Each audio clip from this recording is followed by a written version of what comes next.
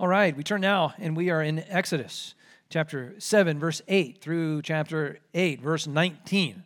This is a long text today, so we will be trying to speak and teach and learn fast, won't we, as we go through this long text. But why I broke it up this way, we're looking at the first three plagues that come upon Egypt. And the more as I studied this past week, many commentators too recognize it. There is a pattern to the 10 plagues that come upon Egypt. At least with the first 9, they come in threes. So we're looking at the first 3 this morning. And they build on one another. Even as we go 1, 2, 3, they build on one another. And then as you go on to 4, 5, 6, 7, 8, 9, and then with the 10th, they're building on one another as a added and mounting warning, of course, to Pharaoh and to Egypt, but then to all the nations who will look on and consider the Israelites in the future. But the thing is, with Pharaoh, he doesn't get the hint, does he? And I don't know about you, I've been there many times. You don't get the hint, even as people or a thing is trying to get your attention to tell you something's wrong. So, for example, one time I was driving back from college, going to go visit my dad, and I was riding along in my Ford Ranger, driving along the 210 interstate, heading east through Pasadena to go down to San Diego, basically, to go see my dad. And as I was on the road in the dead of night, as I was driving, this light came on my dashboard, which always means, what is this? So I pulled over, and it was some kind of oil lamp had lit up on the dashboard, and I was like, that's probably not good. But so I did the thing that we all do, you open your hood and look at the engine, and you're like, it didn't explode, it's like still there. And I checked the oil level even. I was so proud of myself. And it had oil in it, so I'm okay. So I drove the remaining 90 miles or whatever it was home. And as I drove, wouldn't you know it, the light flickered off. I'm like, yes, there's no problem whatsoever. The light's off. My car's fine. I guess things are good now, right? Well, you can imagine where the story's about to go. Well, I kept driving, and I drove back actually to Los Angeles because I was going to school after visiting with my dad, and I'm driving all around town. And I'm in school full-time. I feel pretty busy, and I don't have time to go see if there's anything wrong with my car. But apparently there was, because as I kept driving it, my car started making some strange sounds. And one day, as I was supposed to be heading to chapel, which was required by the school, I didn't go to chapel because on the way, my car started making this loud ticking noise pulsated from the hood as I drove. It started to sound like a machine gun. Click, click, click, click, click, click, click, click, click. All to say, I didn't go to chapel. Forgive me, John MacArthur. But I went right to the mechanic, who then notified me, oh, you know what? There's no oil in your engine. Oh, is that a problem? Oh, yeah. You could have been hurt. You're lucky that the car didn't seize on the road or throw a rod, and actually you could have got hurt yourself. It needs a new engine, which equals with that car, it's worth nothing. You're out of car, bud. And so cue sad face. I didn't take the warning signs. Okay, I had the lights, I had the sounds, all these various things, so to speak, that the truck was doing to try and get my attention until it was too late, and then we were at a point of no return with this thing. Well, here's the thing. God can do this actually in your life, and I don't mean just merely ruin your car. But he can try to be doing things to get your attention, to capture your attention, and he can do so even through difficulty, to try and underscore for you you're weaker than you thought. You can't do this on your own. You really desperately need him. Because this is what we forget. We live on autopilot. We do our own life, our own way, our own thing. And God, for his dear children, he will not let us go very far living like that. We need him. And the truth that comes out of this text as we're working through these mounting plagues upon Egypt, you dare not ignore this God. There's far more at stake because than your car, right? Your very soul is at stake with this, to try and ignore this God. And really, you can't ignore him because you will meet him. We'll talk about this. You will meet him one day face to face. So let this word from Exodus be that warning to capture your attention so you don't go meet him unprepared.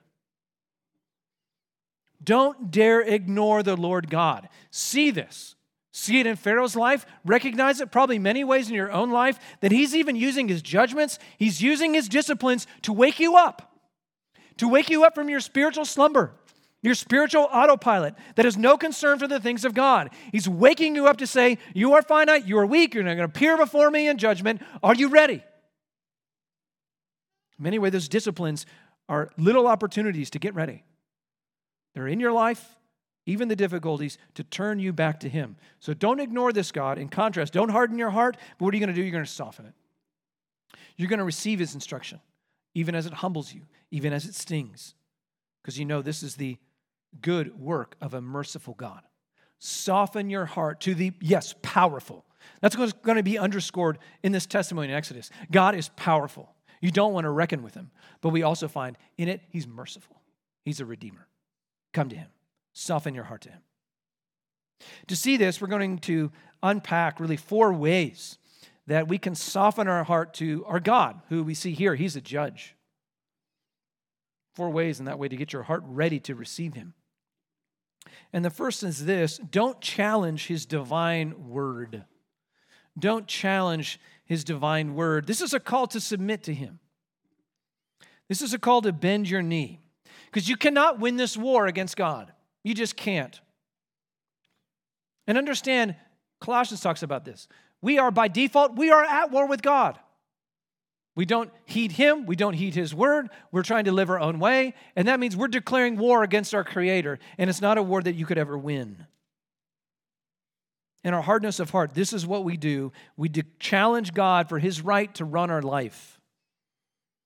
We challenge God, who would oppose to do what we want to do with our life, even though that's to our ruin. And Pharaoh embodies that kind of suicidal conflict against God. The battle lines are drawn because God has spoken His word. In particular to Pharaoh, let my people go. Let them go to worship me. But Pharaoh first says, who's the Lord? Who's Yahweh? Don't know Him. Don't care. Don't really give a rip what God says. I'm not going to do it. Now, we saw last time, Moses and Aaron, as they go appear before Pharaoh, they go bearing God's word, which means they carry in their voice the very authority with God. They are God's ambassadors to speak God's word to Pharaoh and to come with God's very authority. Let my people go. But to that, as the word comes to Pharaoh, Pharaoh draws the battle lines and he says, let's have a duel, God. Let's see who really is strong. Let's see who really is the greater God, because Pharaoh actually has the audacity to think it's probably him. Because that's why Pharaoh's going to go ask here for a miracle, a work, a wonder. That is, he's going to ask for a miracle for Moses and Aaron, not because he's open to persuasion. Oh, show me something to really vindicate yourself. He's saying this, show me something, Moses and Pharaoh, because whatever you do or whatever your God does, I can do it better. This is a challenge, and it comes from his pride. Moses, work whatever wonder you can, whatever your God can conjure up, but whatever it is, I can do it better. And at this point, Yahweh, the Lord God, is willing to play along. Look at verse 8 then, finally, of Exodus 7. Then the Lord said to Moses and Aaron, when Pharaoh says to you, prove yourselves by working a miracle, then you shall say to Aaron, take your staff and cast it down before Pharaoh, that it may become a serpent. Now, just first of all, note this. Do you see that God so perfectly anticipates what's about to happen here? He knows exactly what Pharaoh's going to do. Pharaoh's going to ask you something. He's going to ask you to prove yourself by working a miracle. I know what Pharaoh's going to say, and here's what you're going to do in response. What's the point? God's in total control here. God knows Pharaoh's every move, and God already has the perfect counter move that he knows Pharaoh could never answer. This means it's not going to be a fair fight as Pharaoh draws the battle lines. These are not equal powers warring against one another, like supposedly Ohio State and Michigan football. No comment. It's not going to be a fair fight. These are not equal powers. It's far more like when you're playing your 3-year-old in tic-tac-toe. And when you're like me, you're very competitive, and you're going to even try and beat your 3-year-old repeatedly. And you're going to go, oh, maybe you should put your O right there. That was dumb, and you mark an X there, and you win. because you know exactly what they're going to do. Or you can manipulate them so they do what you want to do. You're in total control. It's not a fair fight. Well, as things play out here, things are working just as God anticipated, God ordained. Verse 10, God's in total control. So Moses and Aaron, the scripture says, went to Pharaoh and did just as the Lord commanded, which also implies Pharaoh did it too by asking for a sign to prove them. And so what does Aaron do? It says in the middle of verse 10, Aaron, just as God commanded him, cast down his staff before Pharaoh and Pharaoh's servants, and it became a serpent. So this is like the first shot across the bow of the battle of the gods.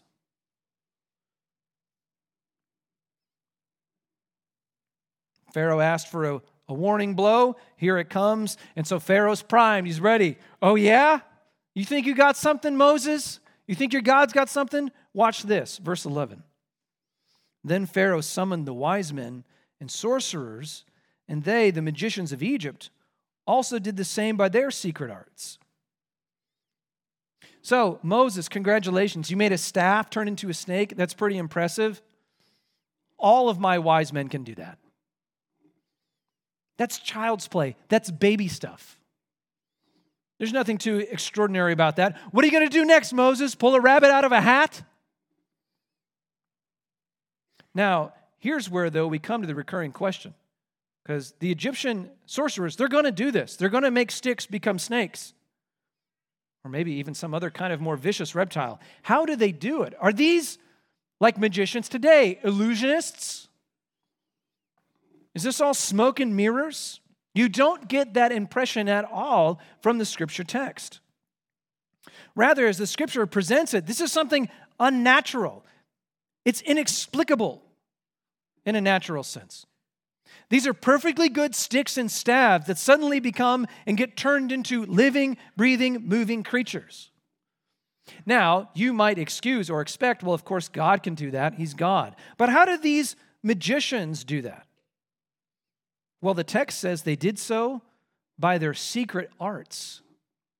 So what does that mean? How did they do it? Well, it's a secret.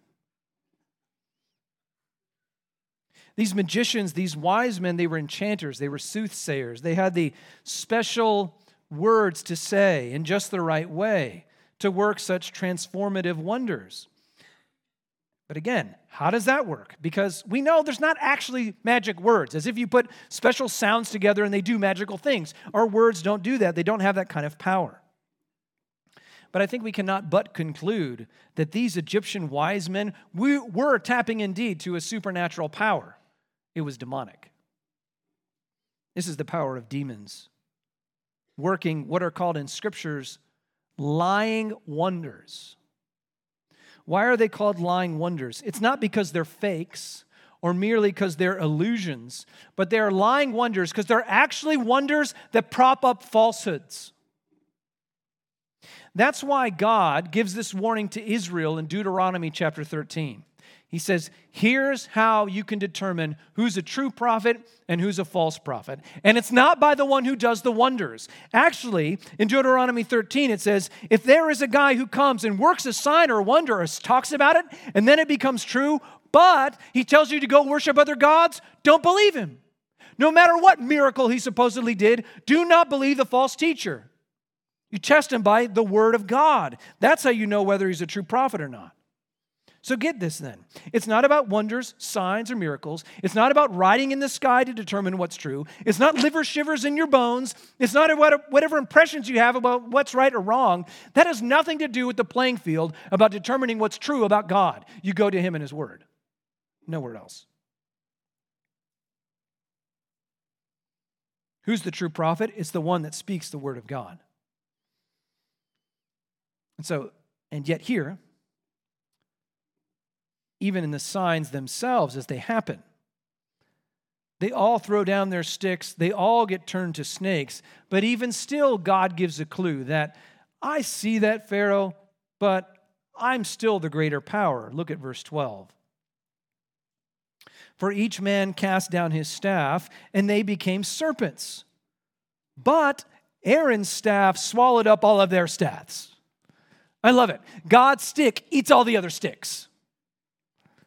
But even then, Pharaoh didn't care. God won, even in this battle. But Pharaoh had seen enough. Pharaoh, more pointedly, he had his excuse he could cling to justify his unbelief. Because see, the thing is, Pharaoh wasn't after truth. He wasn't after really trying to figure out who's the true God and who's got more power. He was after what he wanted. And he just wanted any justification to believe what he wanted to believe. Namely that Yahweh has no claim to this people. So when God's snake eats all the other snakes, Pharaoh doesn't care. He doesn't take it to heart. He starts thinking things in his mind like, well, my magicians made way more snakes than Aaron made. We're every bit as strong or supposedly strong as Yahweh is. I'm not scared. So you see it there in verse 13. Still, Pharaoh's heart was hardened, and he would not listen to them as the Lord had said. And yet still, the Lord wasn't surprised by this. God knew this was coming. And so then we begin to come to grips with what a hard heart does. What does it do? It suppresses the truth. It denies the truth. It won't believe the truth. What does a hard heart do? It tunes out. It won't listen to the word of God. That's a hard heart. It will then settle for any excuse, any alternate explanation to justify its reason to not listen or obey. So you see then, instead of being honest seekers after truth, we humans, we pursue truth, but with a bias, an anti-God bias. At least an anti-true God bias. Oh, we're open to coming up with any God that we can form in our own way. But when it comes to the true God, we'll make excuses. Things that we can hold on to. Whether it's false religions. Well, what about all the other religions out there?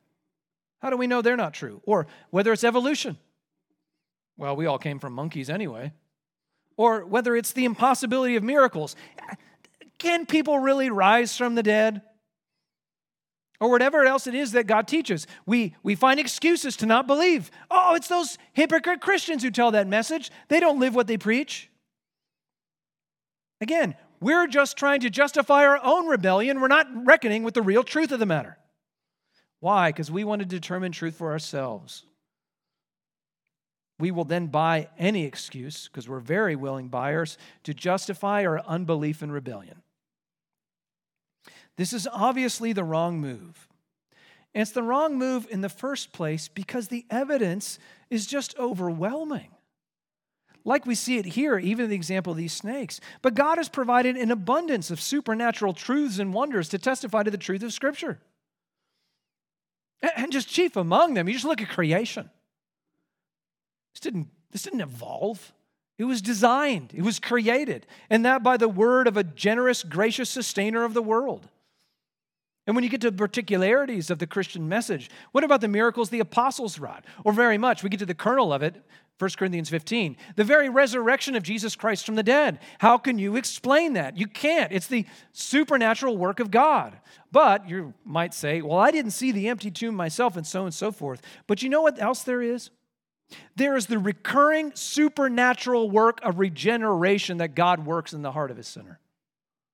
And this room is filled with examples of it. Praise God.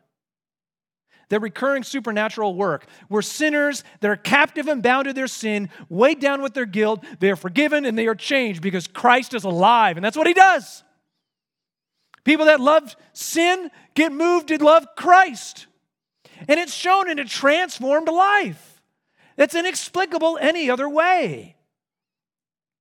Whenever the divine word goes forth and it's accompanied by the Spirit, change happens.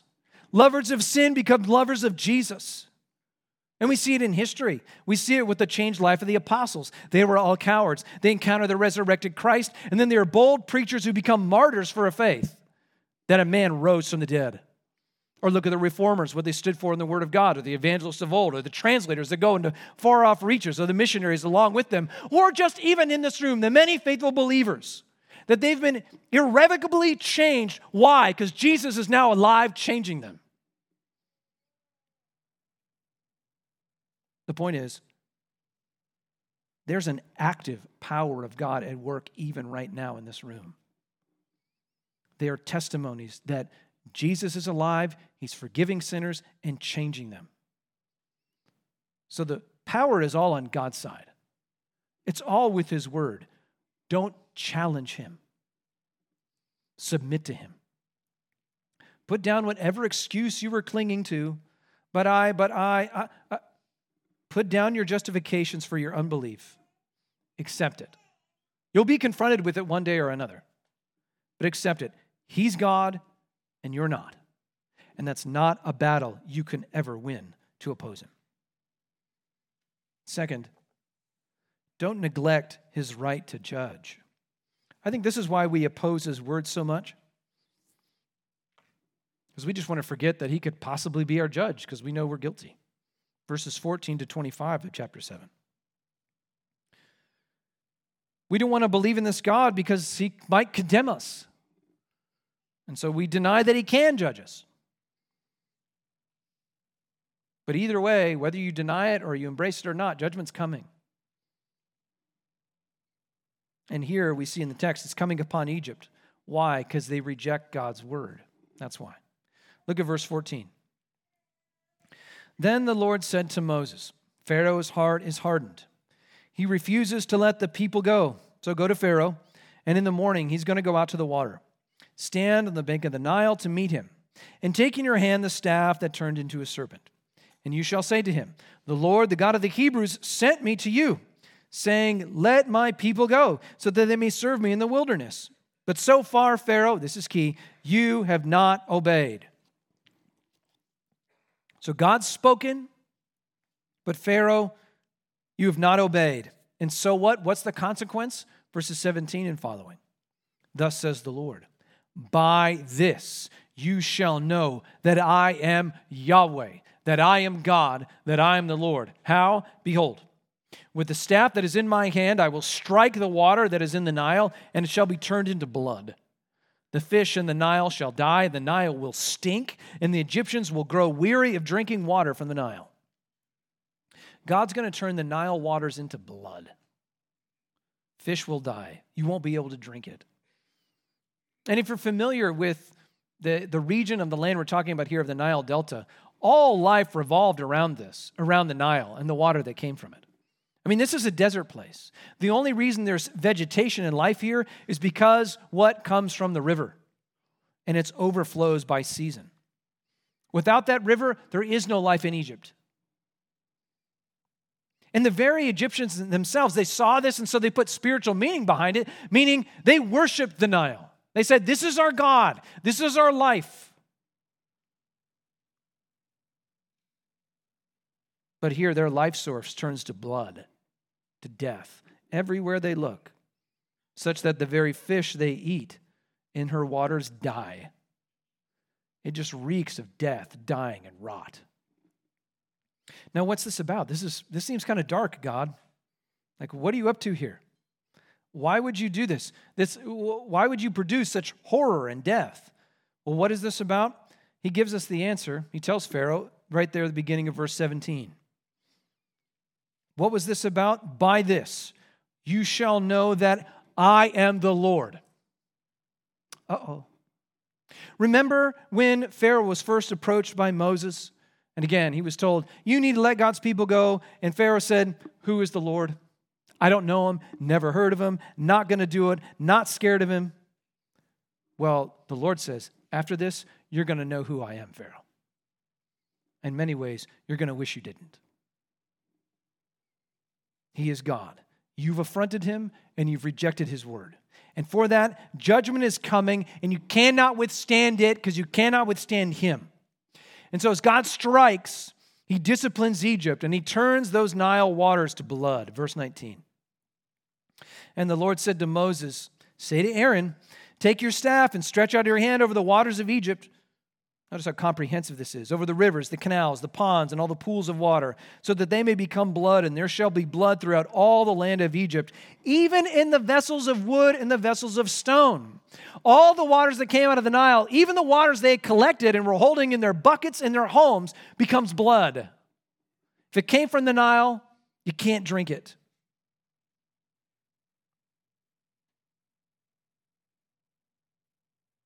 And even as these waters turn to blood, it all happens just as the Lord had said. And that's what we find in verse 20. And then we find the effects of it there in verse 21.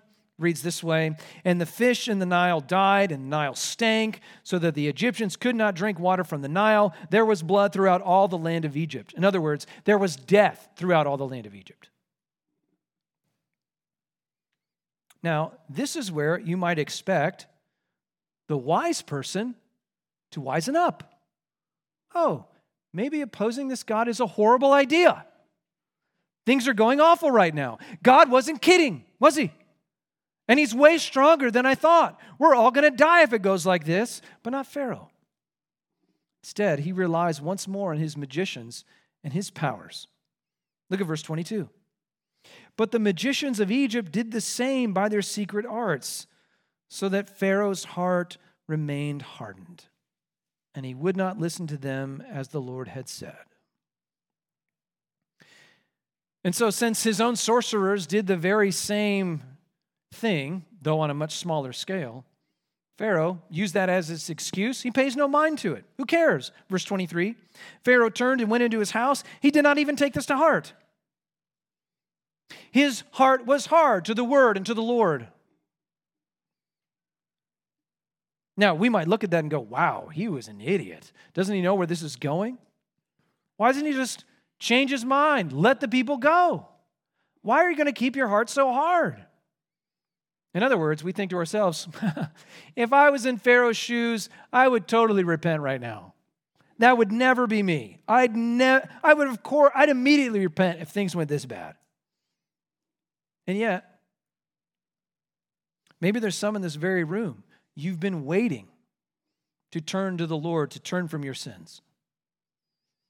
You've really been waiting, putting it off, putting it aside, saying, there's going to come a day where I'll really get serious and I'll really take my relationship with God seriously and I'll turn to Christ and follow the Lord. But right now, I got time. I don't need to do it right now. I'm just not ready yet. I haven't done this and this and this. Or I wonder about these things. I got time. But, you're right, Rick. When death comes near or my health gets really bad, when I get older or if I start seeing things like all the water becomes blood, then it's time to get serious. I'd repent then. Well, don't be so sure. Because there's this interesting parallel. When we look forward to when God's judgment will come upon the whole earth in its greatest severity. And that's pictured in the book of Revelation, known as the book of last things. And in Revelation chapter 16, we hear about these angels who are pouring out the wrath and judgment of God upon the earth. And it's interesting. In the second and third bowls, actually in both of those, what do we find? Namely, in the third bowl, we read this, "The third angel poured out his bowl into the rivers and the springs of water, and they became blood." What you see in Exodus, and actually with all of those judgments, they are just foretastes, little pictures of the worldwide justice and judgment the Lord's going to bring upon the whole earth. Well, when it does come, and even more judgments in the book of Revelation, you'd say, wow, of course people would repent. Of course people would turn from their sins. Well, here's how they respond. Revelation 16 tells us. This is Revelation 16, verse 10. How did the people respond? Dust and ashes and begging God for forgiveness? No, here's what it says. People gnawed their tongues in anguish and cursed the God of heaven for their pain and their sores. They did not repent of their deeds. What did they do? They further hardened their heart. That's what they did. They said, God, you're the source of this pain? In other words, God, I don't deserve this. This isn't right to come down to me. Curse you, God, is what they said. They wouldn't repent. Even though death was everywhere, and even though judgment is imminent, and even though it's ever increasing, even though there's only moments left to turn back to God, they refuse.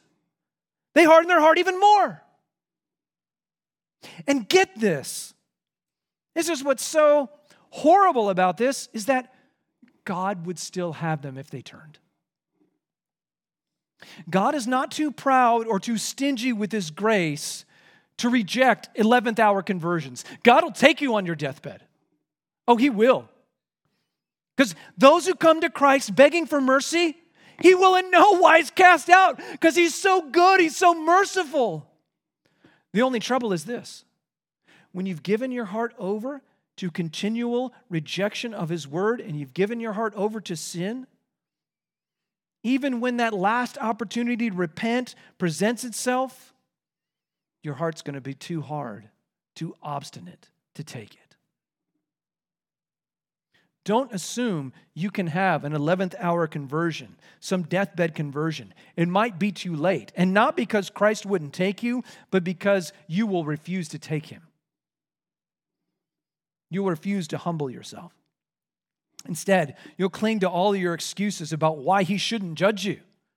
Well, I'm not that bad. I went to church an awful lot. I lived a generally good life. I did so many things for other people. I really didn't hate anyone. I just kind of wanted to do my own thing at times and go my own way, and you will never find mercy for your sins because you will have to pay for them.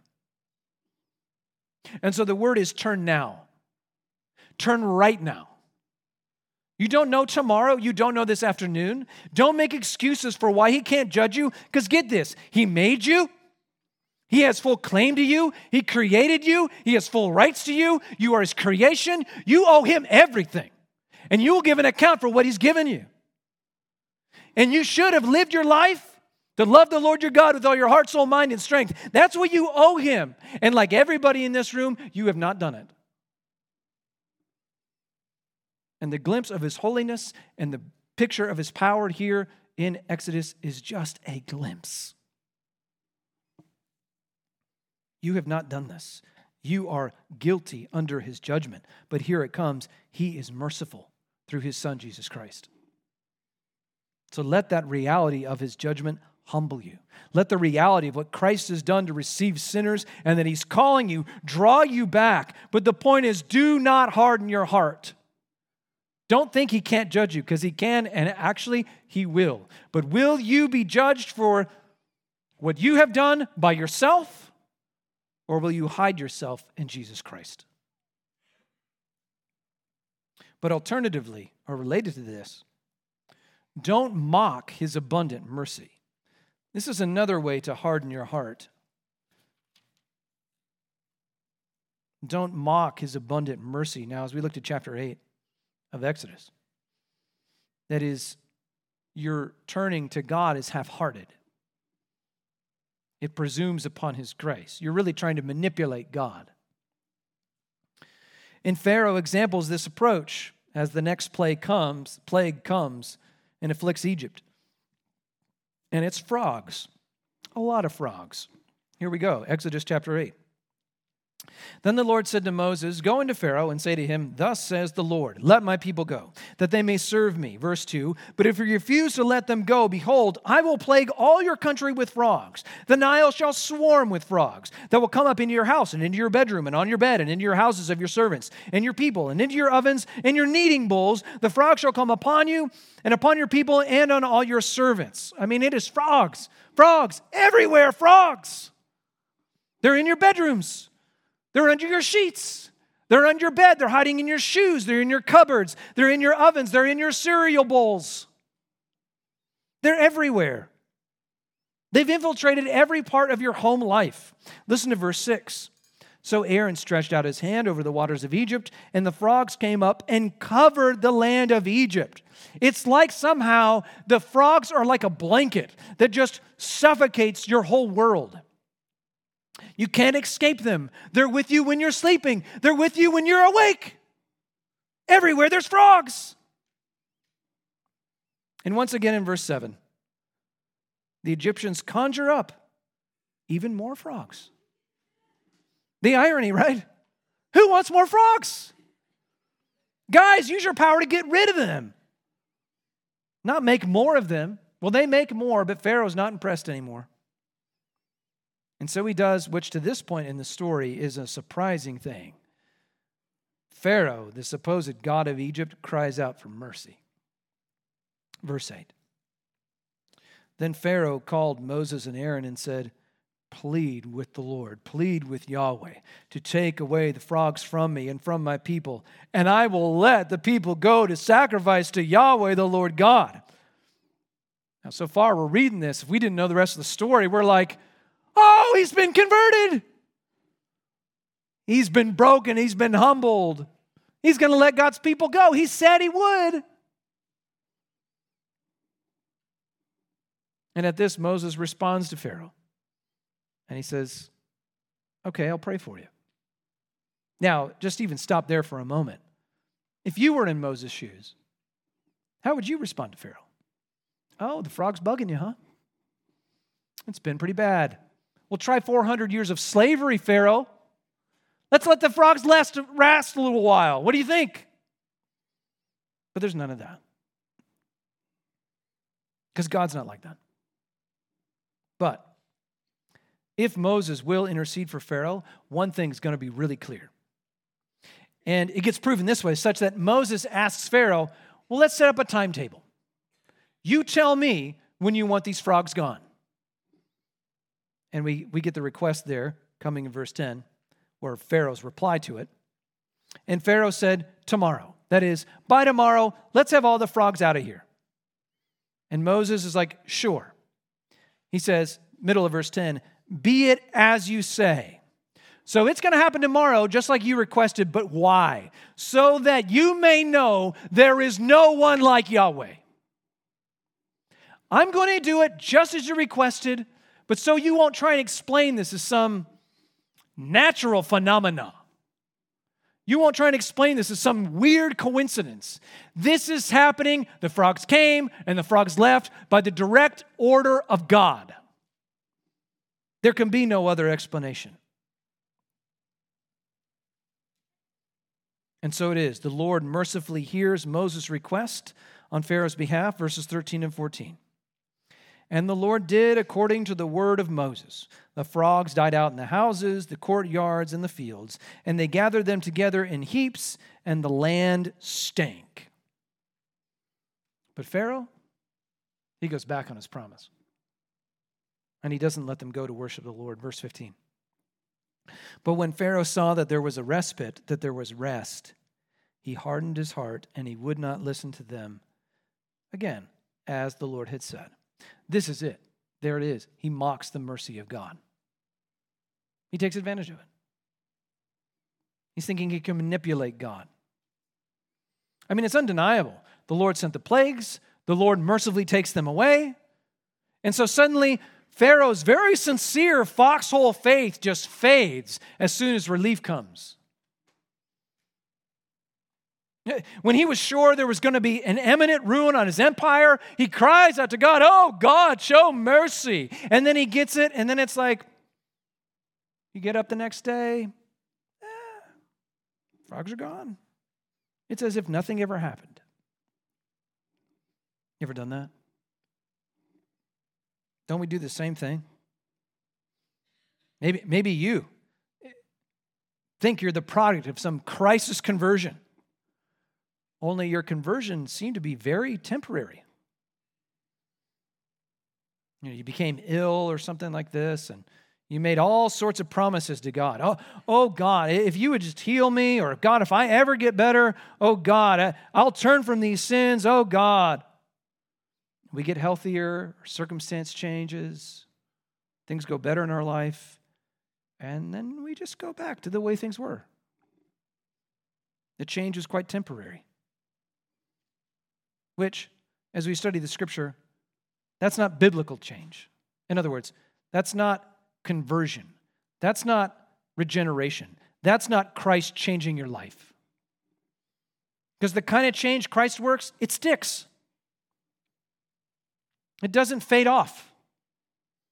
When you come to Christ, when you receive His mercy changes you. Why? Because He doesn't merely forgive you, but He lives inside of you. He takes over your whole life. Such that, and the Bible brings it out repeatedly, if there is no life change, there is no genuine faith. There's no real conversion. That means Christ has not forgiven you if He hasn't changed you. Such that the Apostle Paul can say this in 1 John chapter 1, verse 6. If we say we have fellowship with God, but we walk in darkness, we lie and we do not practice the truth. In other words, you're kidding yourself. You've tricked yourself into thinking you believe in God. You can't say you've come to know the mercy of Christ and to then not be changed by it and by Him. Rather, it is that whole revelation, the realization that you were guilty before God, but He came and pursued you, and He died for you, and He's redeemed you. That revolutionizes your life. Such that, as John continues, this is verse 7 of 1 John 1.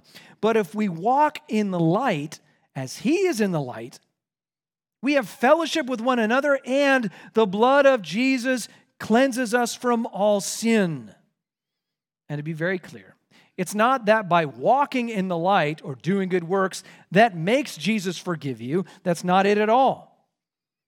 But if you're forgiven, you're changed and you walk in the light. Your changed life is evidenced what already happened in the past. Christ has redeemed you and forgiven you and cleansed you from sin. The changed life shows the one whose sins have been cleansed. Such that if you haven't been changed, again, you're only fooling yourself. And your foxhole, mocking, manipulating faith is really no better, and it saves no more than Pharaoh's does here or the trembling demons in James chapter 2. So don't mock Him for His mercy. If He calls you as a Savior, this means He calls you to all of Him to be His Lord, or that He would be your Lord. And He must be both. He can't be just a Savior and not a Lord, or one or the other. He must be both. Such that when He offers you His mercy to forgive your sins, that means you can't continue in them. You can't act like nothing ever happened. I mean, again, what good shepherd, right, would come and just let his flock continue to endanger itself? No, He came to rescue you. And that means, yes, from sin's penalty, from sin and hell, but also its power. To rescue you from its slaving power and the polluting guilt and bondage. Don't play with your sin. Turn from it. Turn to Christ. For His grace, Christ Himself is too good to be exchanged for anything else. Which boils down into this: don't ignore His unmatched power. Verses 16 to 19. This God cannot be ignored. So don't harden your heart, soften it to His word. Because that's the reality as we turn back now to Exodus 8. We just see that Pharaoh can't get away from this. He can't get away from the reality. This really is the mighty Lord intervening. And we see it now as we look at this final plague here, the gnats. Bugs, bugs, and more bugs. But this time there is no warning. There's just more judgment because everybody knows where we stand. Verse 16. Then the Lord said to Moses, "Say to Aaron, stretch out your staff and strike the dust of the earth, so that it may become gnats in all the land of Egypt." And they did so. And Aaron stretched out his hand with his staff and struck the dust of the earth, and there were gnats on man and beast, and all the dust of the earth became gnats in all the land of Egypt. Now surely you know how annoying gnats can be. My family recently, we were up in Maine, and we went to go play disc golf, which that's a form of normal golf, except when you're bad at normal golf, you play disc golf. At least that's my case. It's basically golf with frisbees. Enough of that. The point is, the whole course was like in the middle of the woods, of a wilderness. And as soon as we got deeper into the woods, we were just berated by these gnats. They were buzzing everywhere. You know that just sound? All in your ears. They're flying up in your nose. They're stuck in your hair. Yeah, it's horrible. It got to the point we're just throwing our discs and just running through the woods. Get us out of here. And returning back to the text, we're not even sure what these little bugs are. It could have been lice. Could have been mosquitoes. Either way, it's horrible. But here's the new wrinkle with this new judgment that comes.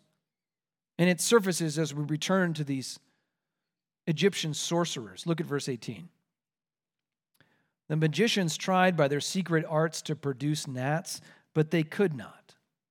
So there were gnats on man and beast. Usually they made the problems worse by making more of these guys. They couldn't even do it here because these Egyptian wise men are starting to wise up and realize what's going on. Verse 19. Then the magicians said to Pharaoh, "This is the finger of God." But Pharaoh's heart was hardened, and he would not listen to them as the Lord had said. So get this, because these Egyptian sorcerers, these are like the supernatural specialists of Egypt. And they're looking at this and saying, God, Pharaoh, there's no other explanation. This is the one God intervening, and you're standing against him. But Pharaoh didn't care. He'd made up his mind not to care. But as Pharaoh's continuing opposition to God will prove, this is not a God you can afford to ignore. Now, how is God trying to get your attention? I trust whatever difficulty in your life, it's not some direct plague from God to be sure. But know this, a sovereign God, even through the very events of your life, is trying to get your attention. And that comes even through, or maybe especially through, difficulty and suffering.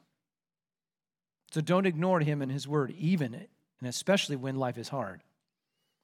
Now you might say to this, Rick, okay, I get it for unbelievers. They need to take these warnings and turn to Christ. But if I'm already a Christian, my heart cannot get hard, can it? Well, the New Testament is filled with warnings of spiritual drift, of actually hardening your heart to God. And so that's why vigilance is required in the Christian life. Things like fellowship, the gathering of the saints is needed, like what's described here in Hebrews chapter 3, verse 13. This word goes to the church, but exhort one another every day, as long as it's called today. Why? That none of you may be hardened by the deceitfulness of sin. We need one another. And God in his kindness gives us one another to remind us. But furthermore, he's also a loving Father who puts even challenging things in our life to directly call us back to him. So that means when you encounter difficulty in your life, keep this first in mind. One, that if you're in Christ, through Christ, he loves you. He adopted you. He owns you. He died for you. He claims you as his own, which means he's not going to let you drift too far. Such that when you're drifting, maybe some difficulty, discipline's coming from your Father to draw you back home. The author of Hebrews puts it like this. This is Hebrews 12:10. For they, our earthly fathers, disciplined us for a short time as it seemed best to them, but our heavenly Father disciplines us for our good, that we may share in his holiness. So be trained by your heavenly Father. Don't resist him. Don't ignore him. When the difficulty comes, this is a call to see your weakness and draw near, not harden your heart in opposition. That is to embrace by faith these truths that we know, like Romans 8:28. And we know that for those who love God, all things work together for good, for those who are called according to his purpose. And so does that mean everything's going to be easy? No. Does it mean everything in life's going to feel good? No. But what does it mean? It comes from a good Father who's drawing you back to him.